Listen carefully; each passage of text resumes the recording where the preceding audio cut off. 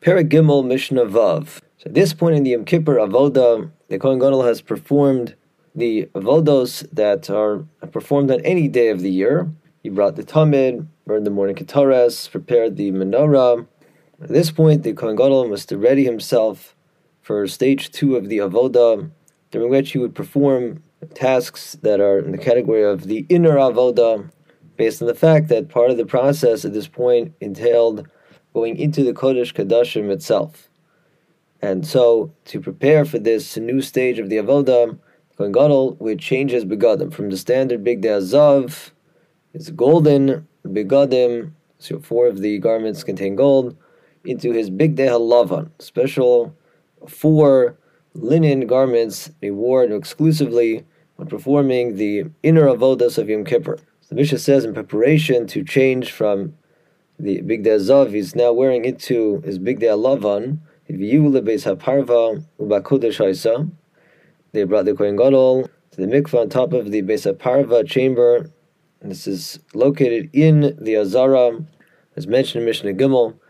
The 4 immersions the Kohen Gadol performed after he had started the avodah were all performed b'makom kadosh, in the Azar area. So they brought him to that mikvah in Pir Susadin Shalbutz Beino Lebein Ha'am, and just like we saw with the first immersion of Mishnah Dalid, here as well they spread a linen sheet between him and the people for privacy. And then Kidesh Yada Varaglav, he sanctified his hands and feet by pouring water on them, with water from the Kiyar. He did so while still wearing his bigdei azav, and then Ufashat.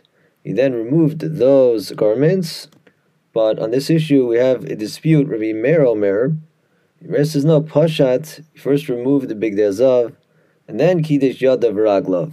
And he then performed a Kiddush Yadayim Raglaim, he sanctified the hands and feet by pouring water on them. So we have a dispute here between Tanakam and Rabbi Meir as to the precise purpose of the first of the 2 acts of Kiddush Yadayim Raglaim that would be performed as the Kohen Gadol changed his begadim. According to Tanakama, the first act of Kiddush was performed in honor of the clothing he was removing, so he would do that while still wearing those clothing. And then the second one he's going to perform will be in honor of the new clothing he's donning, so he does that Kiddush after putting the new change of clothing on. Whereas in Rabbi Meir's opinion, both acts of Kiddush are done in honor of the new clothing he's changing into. You perform one act before actually putting on the clothing, and then another after putting them on.